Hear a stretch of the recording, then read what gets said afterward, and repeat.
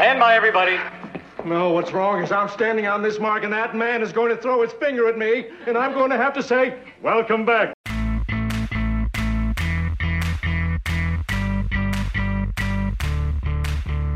A definite trend is being set.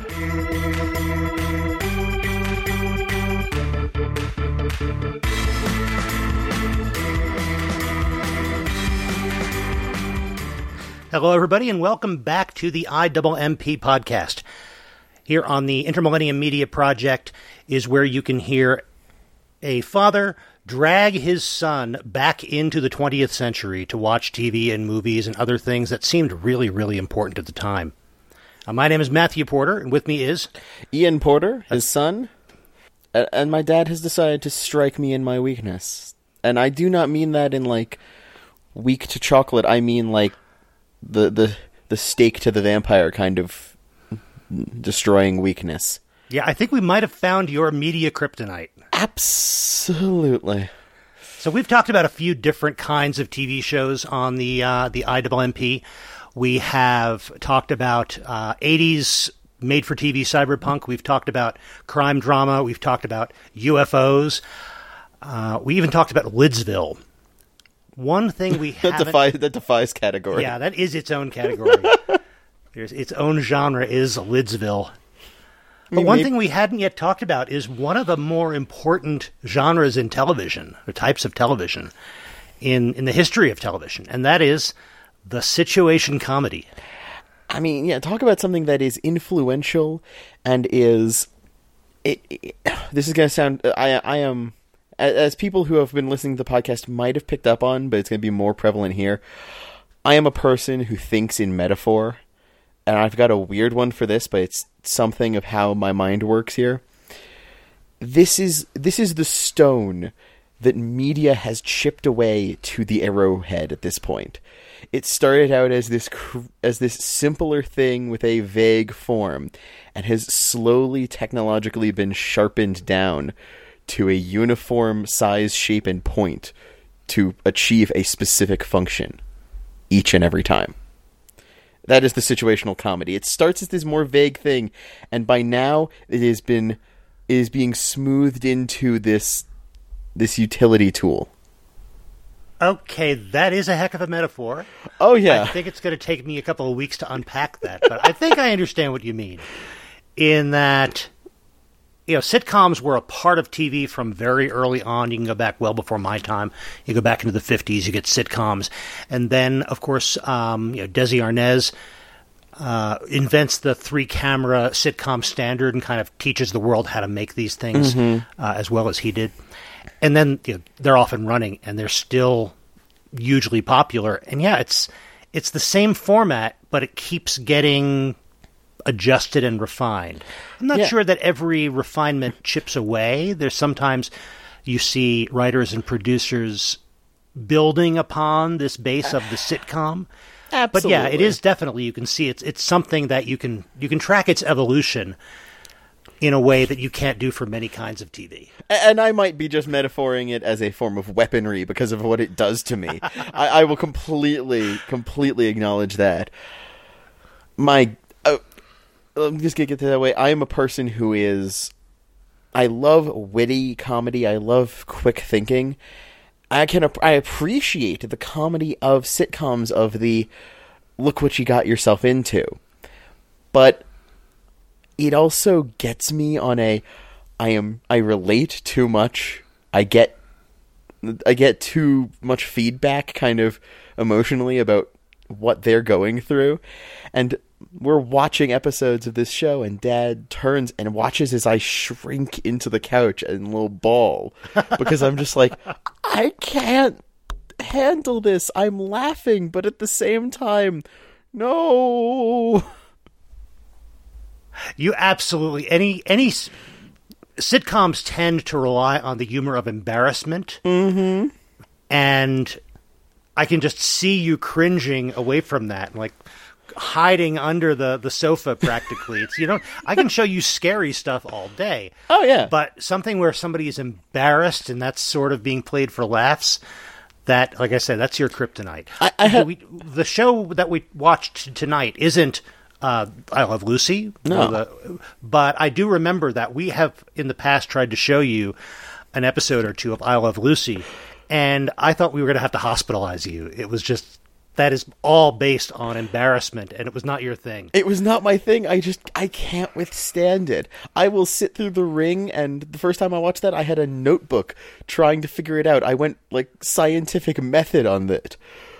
But I'm cowering under a blanket in the face of a sitcom. I don't know.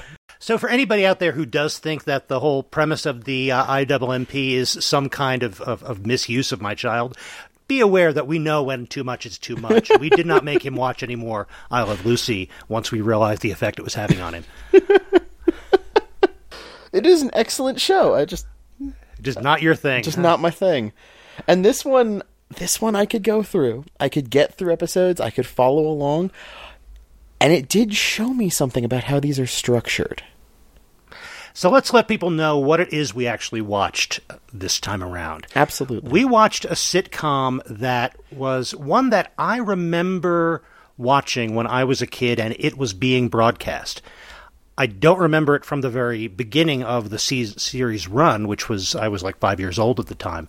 But I remember watching it as it was broadcast in some of the later seasons. And that's The Mary Tyler Moore Show. And that is a classic sitcom, ran from like 1970 to 77, about that run. And an exceptionally well-written and well-acted, great ensemble cast. And when it was hitting on all cylinders, it was just amazingly well done.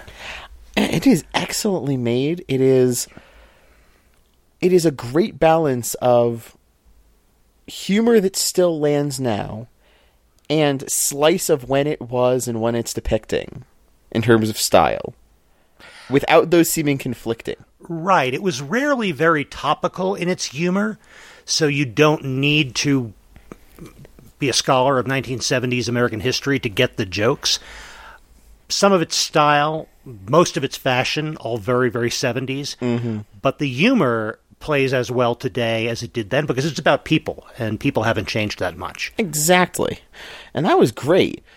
And I and just starting out at the beginning of each episode, I know I'd heard that theme song before. I just didn't know it was the theme song to this. It was one of these ubiquitous, like, I'd see it referenced online kind of, oh yeah, you get the pop culture thing. And I'd just roll with it, because it's a pop culture thing I might not be getting. But now I'm like, oh, they're referencing this. I can see why. I like it. I've talked before about how some of the shows that we're watching were like the first thing that I remember choosing to watch on my own because it sounded interesting. Other kind of firsts for my media upbringing. This is, I think, the first show that I watched when I understood that it wasn't just my family watching this TV show. Other people out in the world were watching this TV show, and it was having an impact on the culture in that way, because other people out in the world might have a reference or understand a reference from something that was on TV a couple of days ago. And it really did have that kind of impact, or at least it seemed like it to me. I'm sure there's a lot more that did, and of course still does. But this is the first one that really informed me of the fact that media impacts everyday culture. I can definitely see that.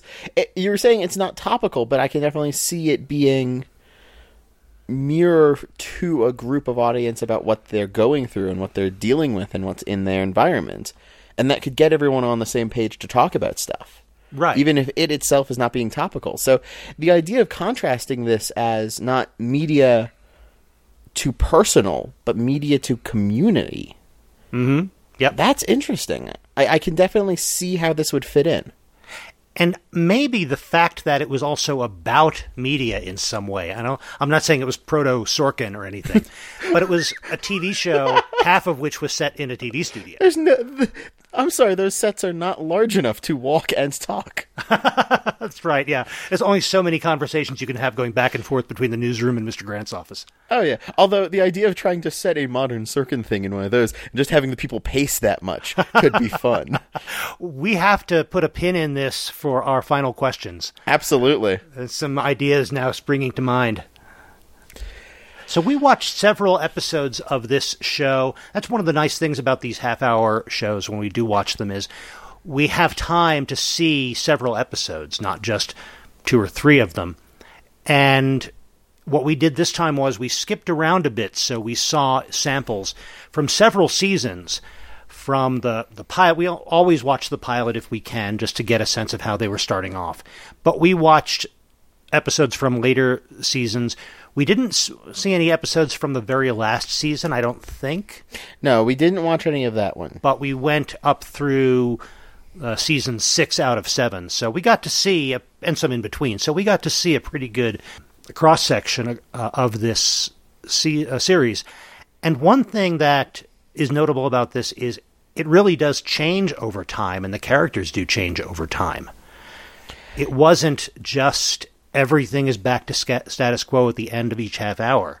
It wasn't a huge collection of story arcs like something more recent like How I Met Your Mother. But it did have some continuity, and the characters did change, and Mary Tyler Moore's character, does get promotions, and her career develops and relationships develop, and she moves from one apartment to another. And it's interesting to see that because I think it gives it a greater sense of reality. If you're watching somebody for 7 years and nothing changes, you lose any of that sense of reality. Yeah, it felt, and we didn't watch enough for me to completely say this is the pattern it was going, but it felt kind of like a half-season arc set. Like, it would have a status quo up till the half point of the season, at which something would change a little, and it would move on. Because we saw stuff that was in the very beginning of the first season. We saw a little stuff later in the first season. And then I think we watched some stuff out of season 5. And why do I think one of those episodes was season 4? Yeah, I know we watched some from season 5, some from season 6. I think we might have dipped into season 4 at some point. We should keep better track of these. I haven't been doing that. Well, yeah, our watching was a little staggered this week, but it definitely still felt like it had that rhythm where there was a block of episodes you could kind of switch the order of at times. You could take a subsection and maybe move around a few episodes I guess in this. So. It was... But it wasn't. But if you couldn't move something from the beginning of its own season to the end of its own season, because things would have shifted somewhere in the middle enough to make that not quite fit. Right. It wasn't a serialized story, but it did have enough change that you had to care about the continuity at least a little bit. Yeah. And that definitely worked. It definitely had more of a feeling of you're actually seeing a slice of these people's lives for a slice of life sitcom in its way, instead of it being a stage play that resets after the end of the day. Right. It wasn't just a generic situation that sets us up for jokes. Mm-hmm. Nobody ever suddenly had to go to work in a candy factory or something. It was all generated out of the lives that we had established for these characters. That also definitely fits with something that I found interesting about Mary Tyler Moore's character herself. Yeah? She is the central character. She's who we're all following. And she definitely has a personality. But I never felt like the camera was glued to her. Yes, she was the reason for following this, but she wasn't the only thing we were following. We were following this whole group of characters. Mm-hmm. Now, the first episode very much follows her more strictly. Right. And that's because they're setting it up. Her arriving in the new town, her getting this apartment set up, meeting her neighbor. Right. And that's a good place to start, because that first episode really does set up, I think, what they expected this show to be. And I think it's one of those shows that evolved when they realized what they had and what a great group of actors they had. But at the beginning, it really was much more centered on her and her particular situation, which was not one I think you would have seen in many sitcoms, even from a few years earlier. It was about a woman who had expected to get married to her longtime boyfriend, and he sort of, after leading her on for a long time, told her no, he really wasn't interested in getting married. So she decided to move to a different town, get a new job, and essentially start over. And even the theme song was all about you're on your own, right? You're now out on your own, and the world is scary, but don't worry, you can make it. I didn't remember that version of the theme song because I only watched the series starting much, much later, when it was all about you're a wonderful person, you make every day light up, and you make the world better. It wasn't about this, oh my gosh, the world is scary, but don't worry, you won't die, which is kind of what the original version of the theme song was like. Yeah, the original theme song is like, has this like driving with like half opacity flashbacks going through. It's actually got this weirdly tense air before that chorus breaks in. Yeah, it was like all about what she had left behind. And I didn't expect the Mary Tyler Moore Show to do something I expect from most anime instead, which is changing the theme song halfway through. That's something I don't see in American shows. They either skip at the theme song mostly entirely, or they've got a consistent one that they can show their logo at the end. This one just kind of gives you the logo at the start and then changes it halfway through the series. That's not from this. This is the other types of media I watch. What is it doing in here? So you don't think they were doing this just so they could sell a lot more CDs, like for Ranma 1/2 or something? No, but I could picture them doing that. Also, another thing to put a pin in, not for the end of our episode, but for the future, that iconic her throwing her hat scene. Oh yes, I'm supposed to be like taking this as this uplifting, serious thing, and all I'm thinking, maybe I'm playing too much Smash Brothers again. I think this is the third episode I've referenced that. I think so. But I'm just thinking, we've got a classic sitcom fighting game here, and Mary Tyler Moore's character definitely has a neutral projectile, which is throwing that beret. Just do a fighting game with all the classic sitcom characters. Is there still a working version of Eternal Fighter Zero out there? I think there might be, or at least Mugen. We could make something. We could create some characters like that. You can create the whole ensemble from Mary Tyler Moore and the other MTM Enterprises shows. If any of you IMMP fans out there know how to set stuff up for that, send us a message. I might want to talk to you on this. Oh, and if it's going to be the whole IMMP, we could start to mix and match and have Mary Tyler Moore versus Max Headroom versus the magician from Lidsville. Oh, this works. This actually works too well. But I guess they really had to change the theme song eventually because it was not at all about her trying to make it on her own later on the way it was at the beginning. And that shows how the show evolved and how we got to see these characters develop. Yeah, she made it on her own, right. And now she was continuing to do. So in the beginning of the series, in that first episode, she's just come to the big city in Minneapolis from someplace that's not too far away. I gather she grew up somewhere in the Midwest. I don't know if they ever tell us exactly where. But she comes to Minneapolis looking for a new apartment and looking for a job, and she gets a job at WJM, local television station, in their newsroom.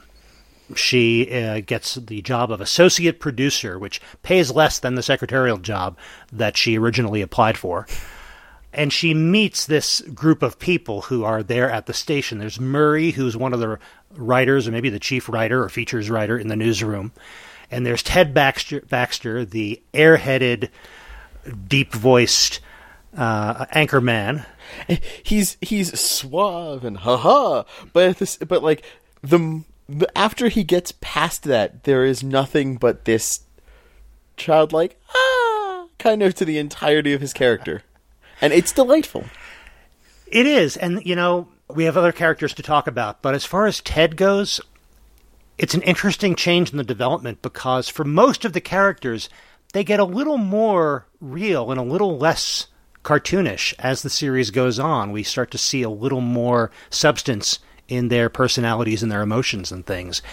With Ted Baxter, I think it kind of goes the other way. He becomes a little more of a caricature of himself, and a little more, at the very beginning, he's kind of the, I know just how cool I am, almost a Lothario type.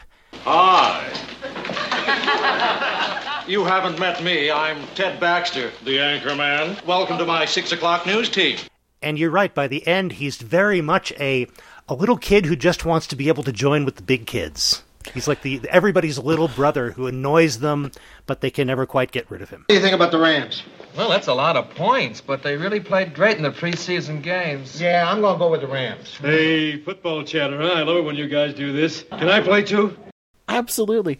In some ways, the fact that everyone else gets that little bit more real edge to their character development makes him not a character missing something, but he becomes this symbol of this. There's optimism that a person like this can still get this far in this world.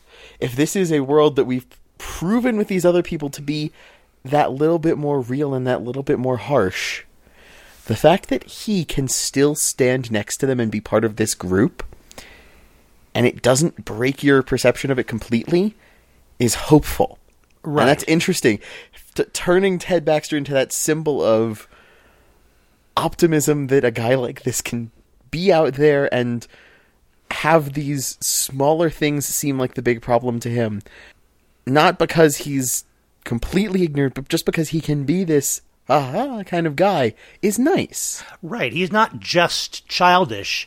There's something childlike about him, which is almost refreshing and encouraging. Exactly. And it's a change I think they had to make given the longevity of this series, because if he had spent all 7 years being the I know just how cool I am and all the ladies love me kind of a character, we would have hated him, and we would have started out hating him and continued to hate him. Instead, you almost want to protect him from the world. Yes. You want the version of the character he later becomes, you sort of want to protect him. Mm-hmm. But the other character that she meets with this new job, the person who hires her, is the news director Lou Grant, played by Ed Asner. I like Ted, but Lou's the best character. Yes, Lou is the anti-Mary Richards. Mary Richards is the character that Mary Tyler Moore plays. It was the thing at the time for any sitcom that showcased a particular actor. You give them a character whose first name is the same as the actor's character, but not the last name. I don't know why. And there are others. Bob Newhart show. It was Bob something else, and we'll probably talk about the Bob Newhart show at some point. Oh yeah, because it's worth talking about. And possibly Newhart. Maybe. Not sure. Maybe that could be an interesting doubleheader show. Ooh. Compare those two because they are connected. They are connected. But back to Mary Tyler Moore. Yeah, Mary Richards is this kind of naive, but has this get up and go and wants to build a life for herself. And the person who hires her is this kind of jaded, rumpled, hard-drinking newsman who's now the news director at this local TV show, and that's a Lou Grant. And they are the antithesis of one another, and yet somehow they learn how to get along. You know what? You got spunk. Well, I hate spunk. I mean, immediately in that first interview scene, it is these staggered answers to questions which result in the comedy. And that was a bit I loved. But it was the fact that immediately they got into this rhythm that wasn't an even dun dun dun dun between them. There was something more almost jazz about the way it, like the offbeat on one person's performance would immediately match the onbeat for another. So they were always evenly keeping pace with each other in terms of acting and performance and comedy line delivery. But it didn't have to be rigid for them to play back and forth with that precision. And I think the writing really was terrific for that, and these two performers worked very well together to make that happen. Mm-hmm. I could see other performers holding the pauses to make sure that things landed differently, but these two would trust the other one to say the thing at the right time, and the other one to start up their next line with enough space. What religion are you? Mr. Grant, I don't quite know how to say this, but you're not allowed to ask that when someone's applying for a job. It's against the law. Want to call a cop? No. Good. Would you think I was violating your civil rights if I asked if you're married? Presbyterian. well, I decided I'd answer your religion question. Divorced? No. Never married? No. Why? Why? You type? Mr. Grant, there's no simple answer to that question. Yes, there is. How about, no, I can't type, or yes, I can? There's no simple answer to why a person isn't married. How many different reasons can there be? 65. Words per minute. My typing question. And in terms of the characters, we talked about how the Ted Baxter character changes, but also becomes a little more of a caricature as things go on. I think the opposite happens with Lou Grant.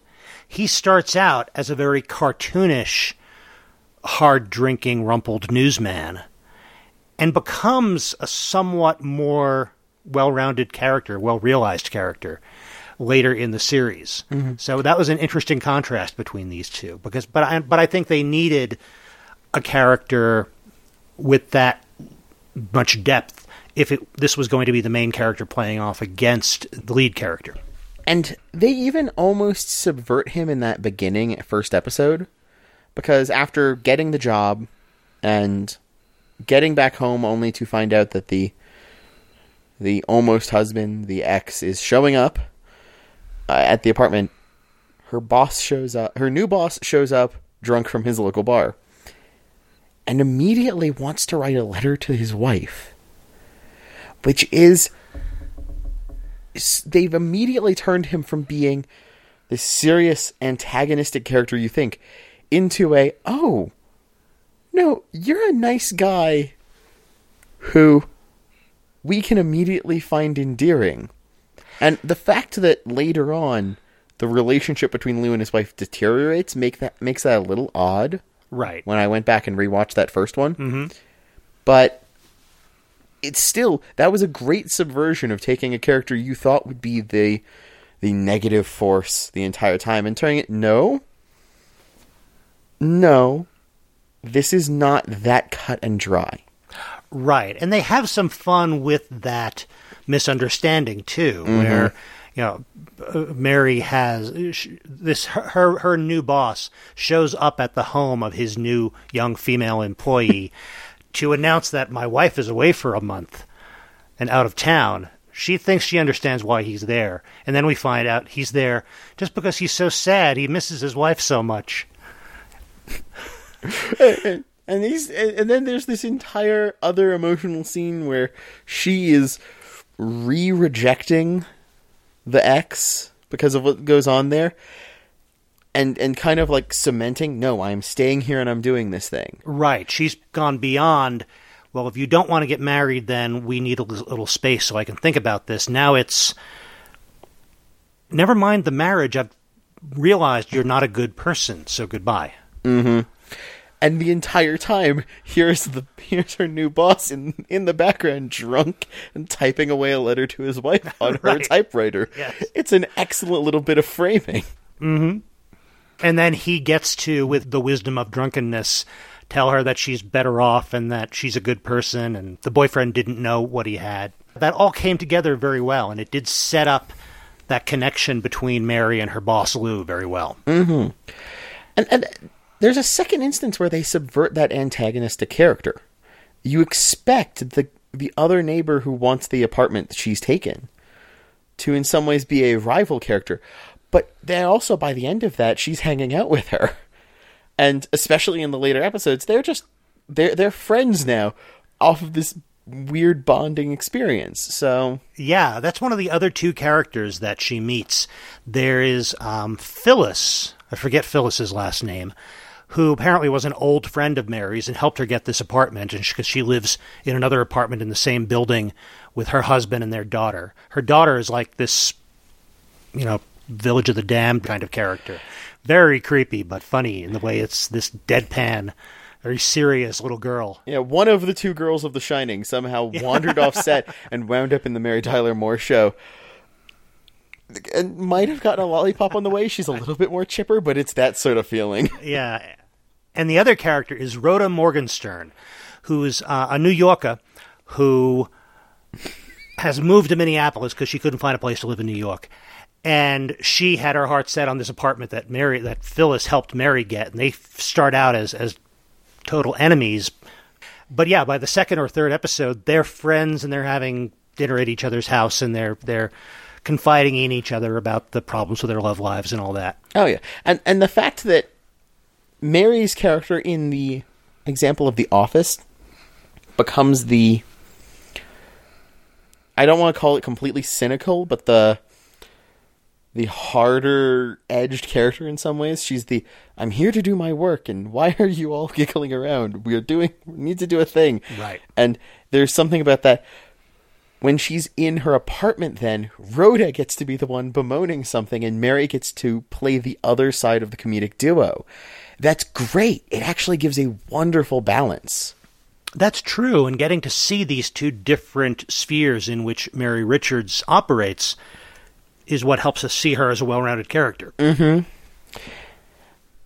That realism is the fact that it is, I mean, it's framed like a stage performance, as TV is. There's a fourth wall where the cameras are. But it's able to move across them, and the stages have continuous but different environment feels enough that they can tell a continuous story across them, but change what part of her life she's in and how she's relaxed across those. So that first episode really set up the ensemble, set up the characters, and the environments in which we were going to see this. And then we start to see it very quickly grow from there. And as I was saying, the humor, for a true situation comedy like this, the humor grows out of the things that we've established about these characters' lives, like their jobs or their relationships. And there's a terrific early episode that we watched where Mary is given control over an important broadcast, an election broadcast, where they have committed to their viewers and committed to their producers that they're going to remain on the air until they can declare a winner in this local election. They've got advertising slots booked for this. It's going to keep going. We're going to get minute-by-minute coverage of the votes as they come in. And we've got Ted there, ready as the announcer until the winner is declared. Phone lines set up to get information faster if needed. Yeah, they're supposed to have experts coming in to comment on it and everything else. And the blizzard happens. Right. The entire city of Minneapolis is hit by this blizzard. I guess late enough that it didn't impact the election that much, but around the time the polls were closing, the whole city was shutting down. They lost their phone lines. I think they lost their power, but they had emergency power. So they were able to broadcast, but they were not able to get a single bit of information. I mean, and of course, this is a sitcom setup. You don't see a lot of windows. When they do, their snow budget is going to be less than their stock footage budget. So right. The snow suddenly is not as bad when you're looking out a window, but it's still there. But they do a great job of setting up that atmosphere, and then keeping it going. And I mean, I'm there cringing at the situation and everyone getting riled up, but I'm laughing the entire time because watching Ted, who early in the series is set up as more of this, I know what I'm doing, break down. Right, because they did establish that he may have the look and he may have the voice, but he doesn't have the brains. So he can read a teleprompter or a cue card, but do not ask him to come up with his own things to say, because he cannot. Oh, they're even saying he's messing up how to pronounce stuff off the cue cards, so that might be even a stretch. That's true. But he's not even good at that part. He's not even great at that part, but here he is, and he has to improvise. Oh, no. And they're on the air for hour after hour after hour because they can't declare a winner because they can't get the information about the polling information, and they can't go off the air until they declare a winner. So it's going past midnight into the wee hours of the morning, and he's just absolutely running out of things to even pretend to say into this camera. And they're even able to keep that multiple frames of her life thing because she calls in Rhoda to run the board of numbers. So they can still have her go off to the side and talk with Rhoda in that different bubble for a moment if they need to change and give a section for that. They can pull her into attempting to do her job but not having the authority to do so. And they can move around to watch other characters as they lose their minds on this. It's a great episode. You need that first episode to know who we're looking at, but that was a great next episode to look at in terms of what this show's going to be. And it's a particularly good performance by Ted Knight as Ted Baxter. Watching him just really go insane, having to ad-lib hour after hour, and eventually they've gone on so long that the priest who is supposed to be there to give the 5 a.m. sermonette, like what managed to walk to the station, the clown who's going to do the kids show that morning shows up, and they start to go on the air just to help out Ted. Oh, yeah. Well, it's him talking with the priest, and then we cut to later, and the priest is just out of it. Right. The priest has been on for a few hours at that point. And is burning out, and this is compared to Ted. And the clown only shows up when the storm is over. Apparently the results have come out elsewhere, but their teletype and their phone lines haven't been fixed enough, so they don't have that info. Oh, that's right. The clown can bring them a newspaper. The clown gets to walk out, and in the clown, like, it's Chuckles the Clown announcing the results of the election and then going on to do his show. As Ted is like, I don't know, I think collapsed and dragged away. I think we just cut away from him. Right. I don't remember the exact outcome, but it wasn't good. It wasn't good, and that right there was just such a little setup of the clown gives their election results and everything kind of keeps rolling. Not return to status quo per se, more, well, that happened. And that's not the last we hear of Chuckles the Clown. No, we jumped later to the episode. Oh my goodness. One of, I think, the more famous episodes of this series is in season 6, when the circus is coming to town, and Ted is really excited because he's going to be the grand marshal of the circus parade as they open up. And then his boss doesn't let him do it, so they pick another marshal. And Chuckles the Clown is going to be the grand marshal of the circus parade. Which gives them a small amount of time to make great jokes. Is a clown at the circus? This is going to be ridiculous. I hope everyone laughs at him. Hope they laugh. Yeah, it's like they get to run those small gamut of jokes, and then they go into a turn I was not expecting or ready for. Things don't turn out well for Chuckles. Something terrible has happened. What is it, Lou? Someone we all know is dead. Chuckles. Chuckles the Clown is dead. It was a freak accident. He went to the parade dressed as Peter Peanut. And a rogue elephant tried to shell him. Oh my goodness. So the whole episode is dealing with the fact that Chuckles the Clown has died. And here they are, the news department of the TV station where Chuckles did his show. And they're trying to announce this news in the most dignified way they can. They're trying to put on some memorial programming. And of course, most of the people involved either are just bewildered or cannot keep a straight face. For a moment, and this is a great sign when a show, especially a sitcom, can set up what seems like an obvious path for them to do their story on.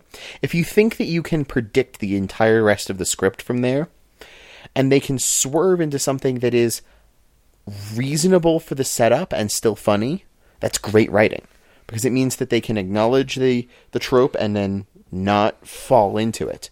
For a little bit, I thought they were going to just spend the entire episode with Ted grateful for Lou for taking him off of this and thinking he was indebted for him saving his life.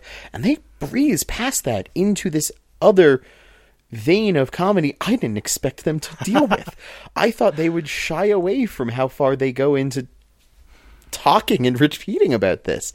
But they go in there and they do so, and somehow this show still remains respectful to a character who they kill off by making a point about the fact that It's what he would have wanted for everyone to be finding this funny. He was a clown. This is what he loved doing.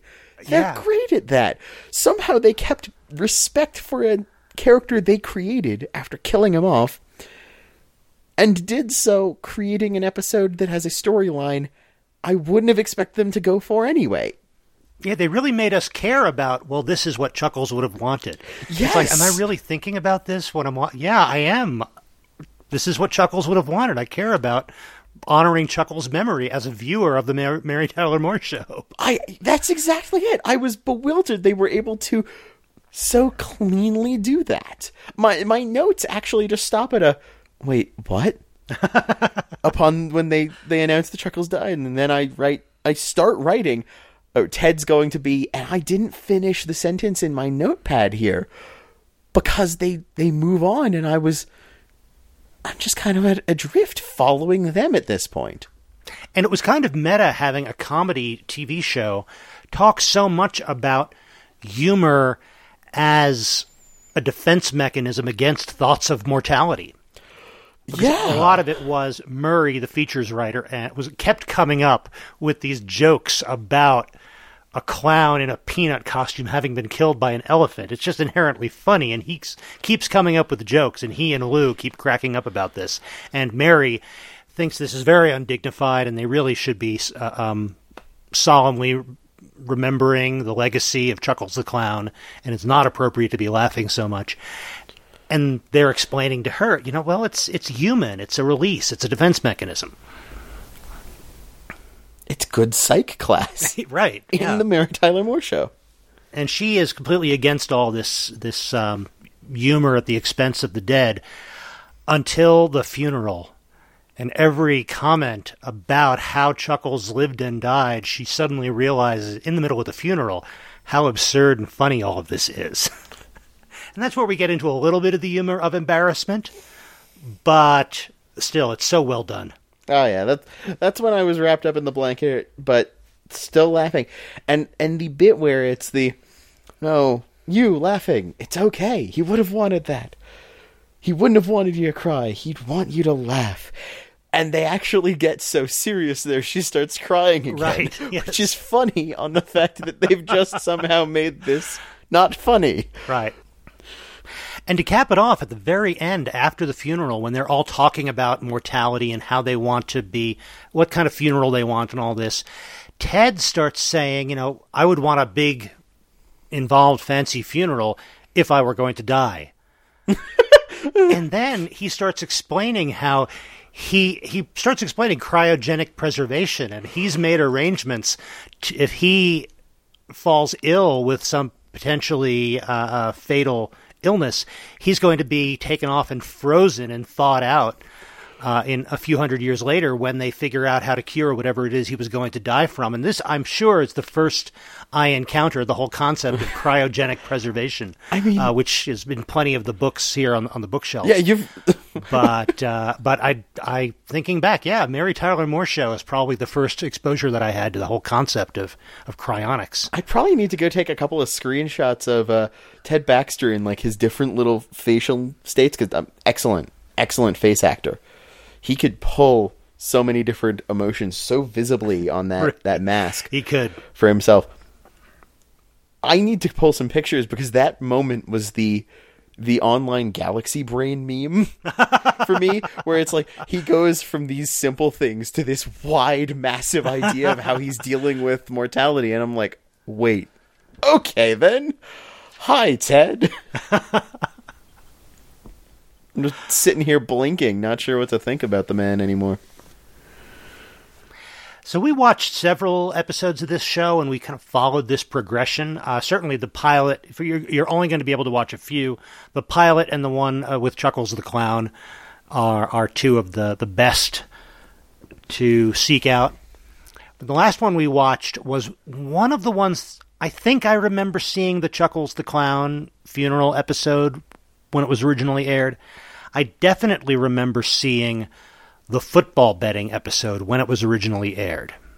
Oh, and another excellent one.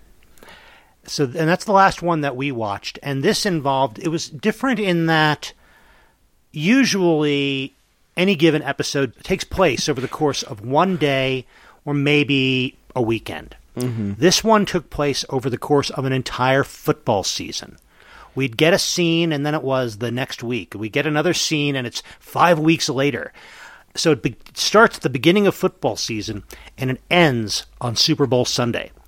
And especially based on what you then told me, it felt like that was understood by the writers as a way to catch them up with present day. I guess so, yeah. Because I can see if they're doing these and these are supposed... It takes this long to make an episode. But an episode is only covering this amount of time. You're going to slowly lose time trying to keep up with what's actually going on.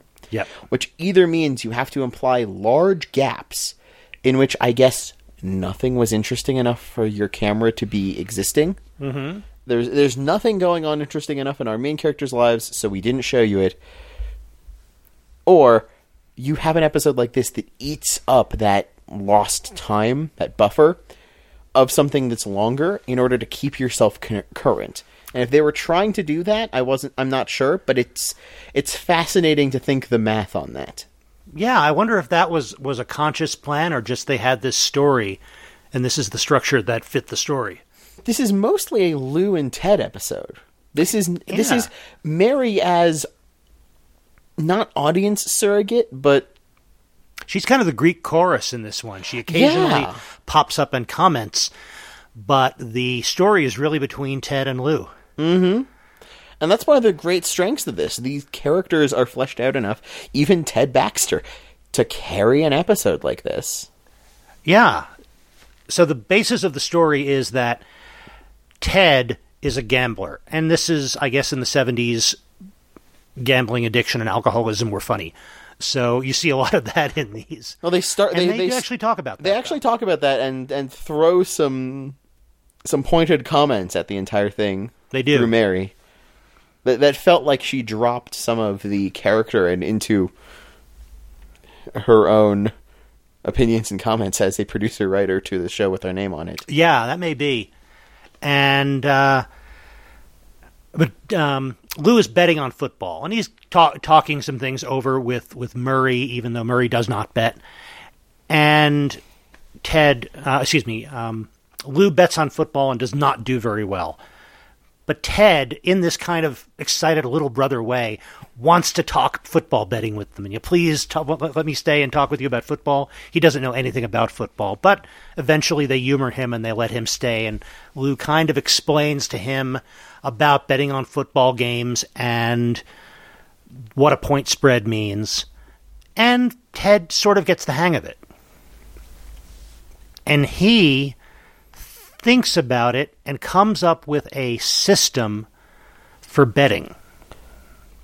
And his system, actually, it wasn't as ridiculous as some I've heard in TV comedies and such.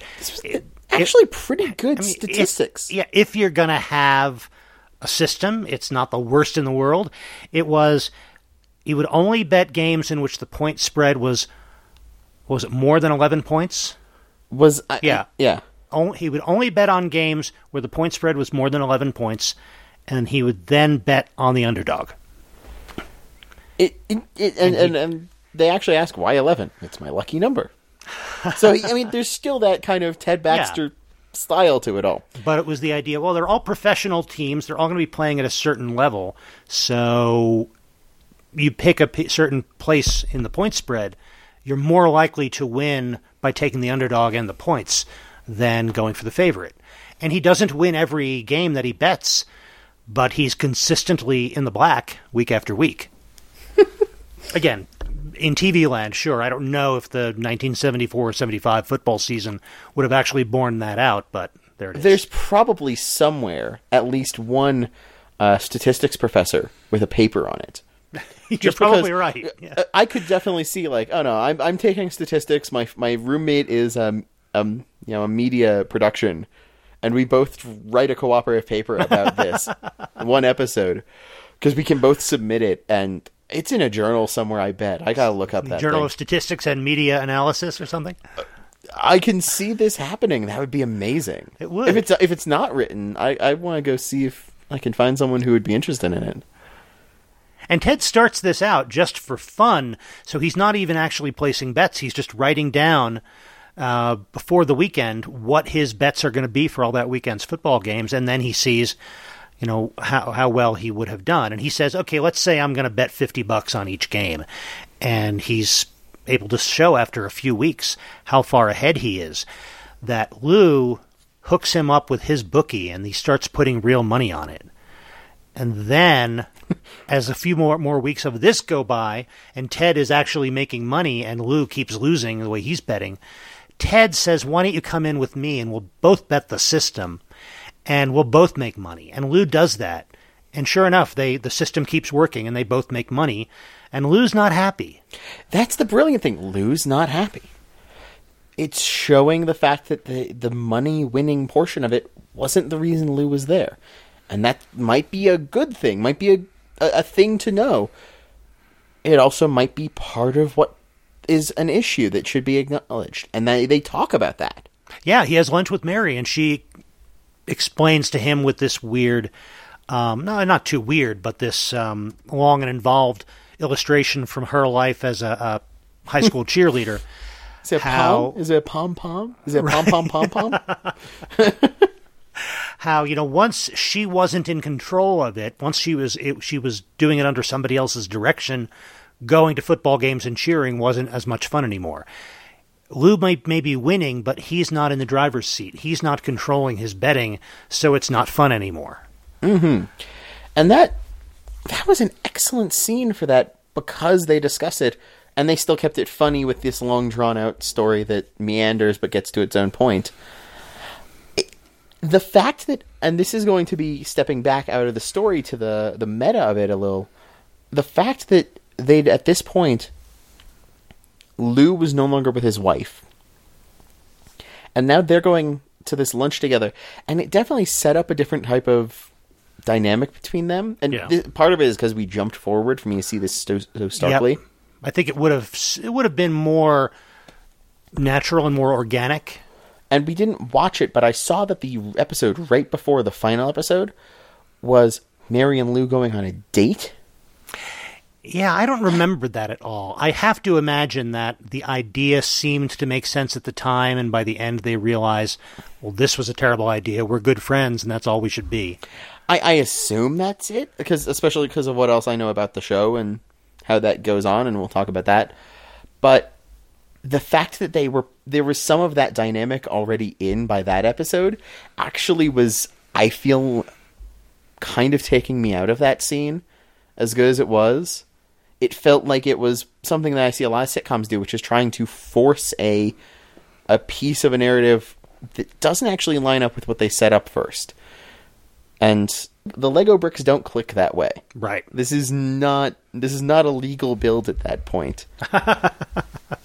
This is starting to get a little odd. And I didn't like how that went. Maybe if I'd watched more of it, it would have made sense. It would have flowed naturally. Yeah. But jumping episodes, the fact that it's not status quo every time can cause those moments. Right. You wonder, well, how did we get from there to here? Yeah. And there is an answer, but if you don't know the answer, it's a little jarring. Mm-hmm. Because ultimately they come to a point where I think Mary and Lou are characters who are very different from one another, but they understand one another's personalities and they understand what's important to the other. And that can be the basis for a really good friendship, a friendship where you can both help one another and criticize one another when needed. Exactly.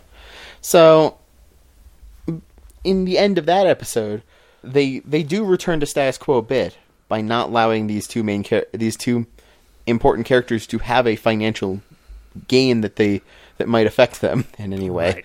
Because they find a way to clear that entire thing out to prove that this is about what he does.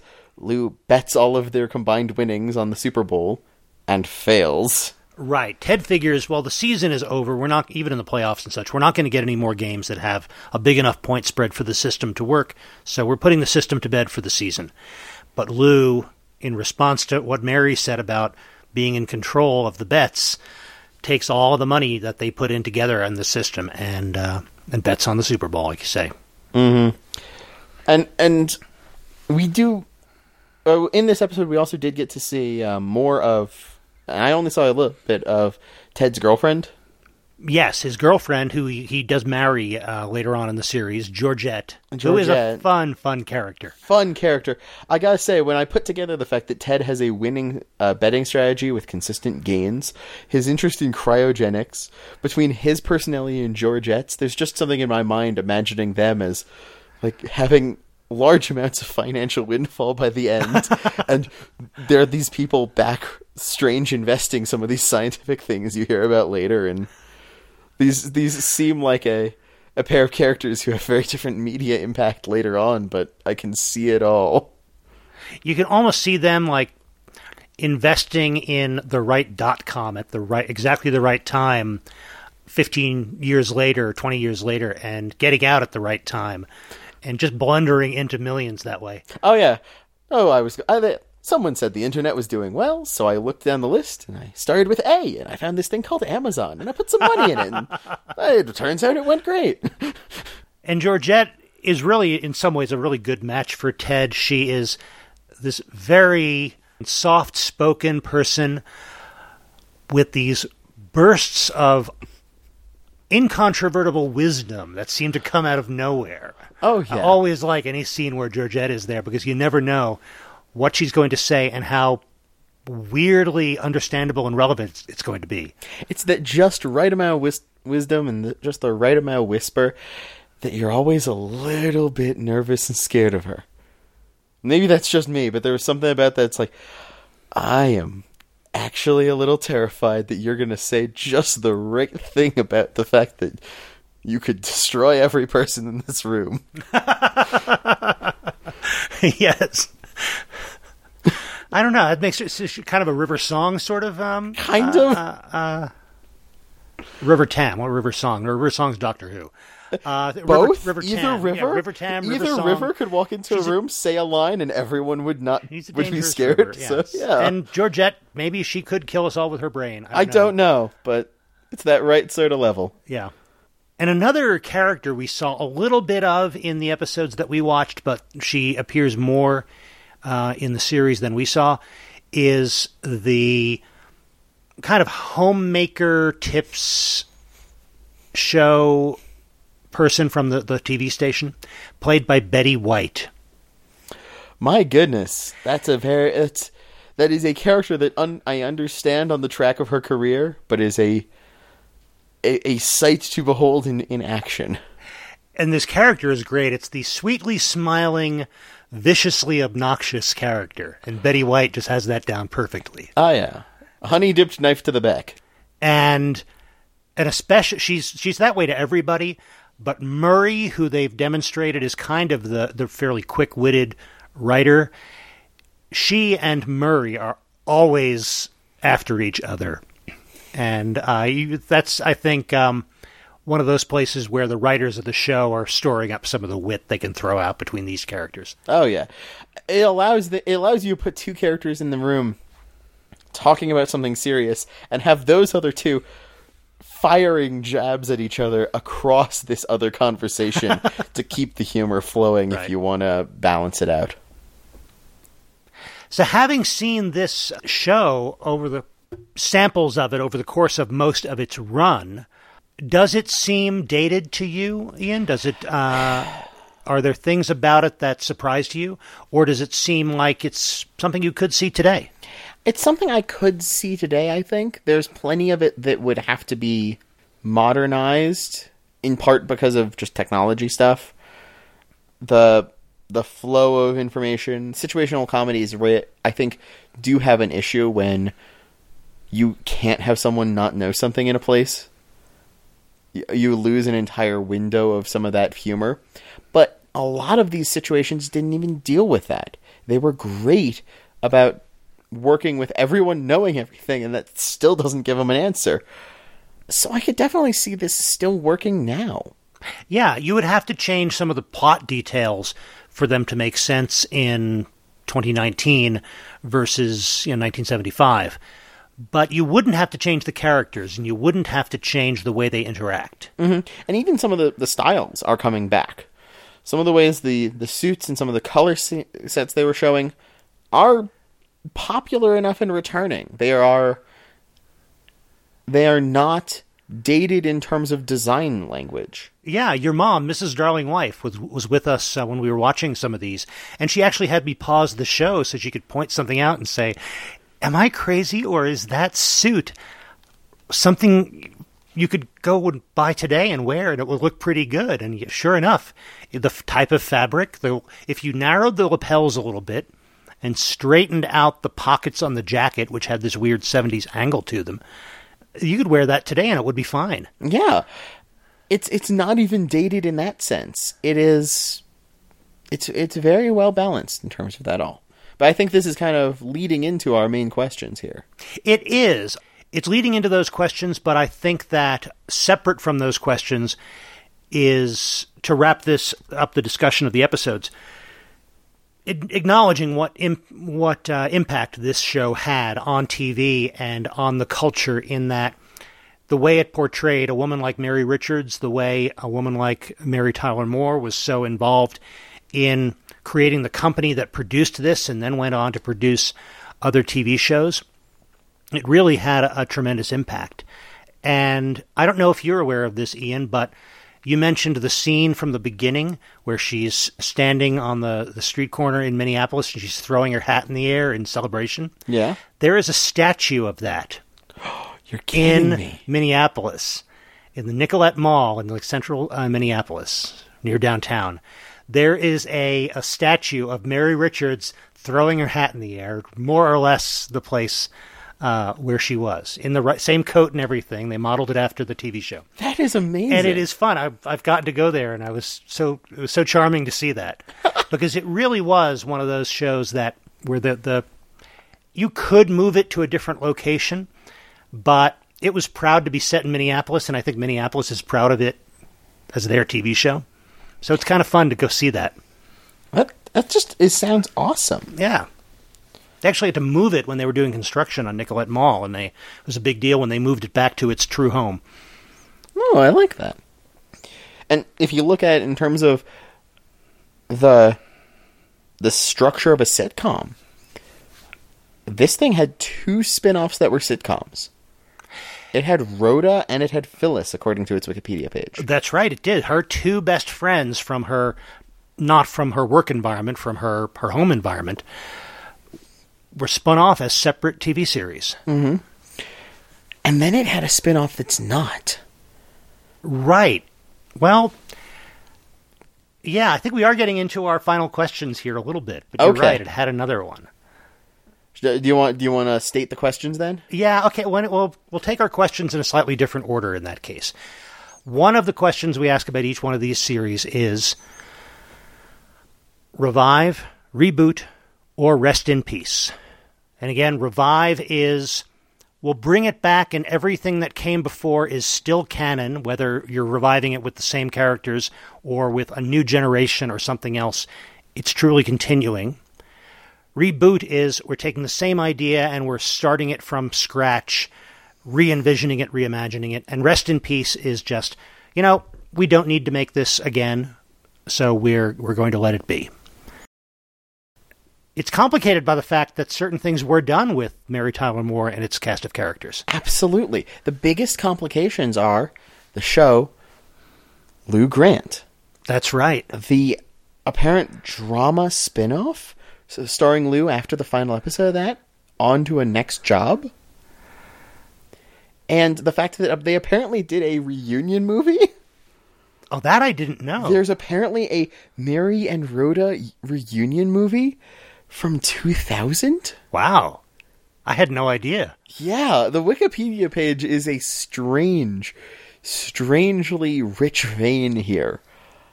I'm going to have to take a look at both of those. I remember seeing some of Lou Grant because my parents were kind of a fan of the show. Kind of a grudging fan of the show, I think, because it was too liberal for them. Oh. But I know they watched it. And yeah, talk about something where it's the same character who, at the end of the Mary Tyler Moore series, spoiler alert. Okay, you've had a chance to go away if you don't want to be spoiled. At the end of the series, like everybody, I think, except Ted Baxter, is fired and has to go off and do other things.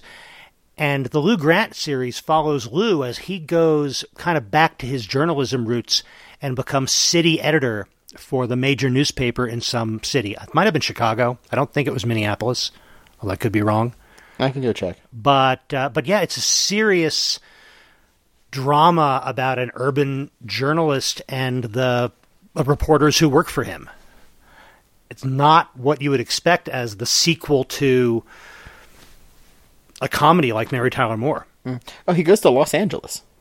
Oh, he's in Los Angeles. Oh, that makes sense. So many things are set in L.A. because it makes it easy to film. Oh, yeah.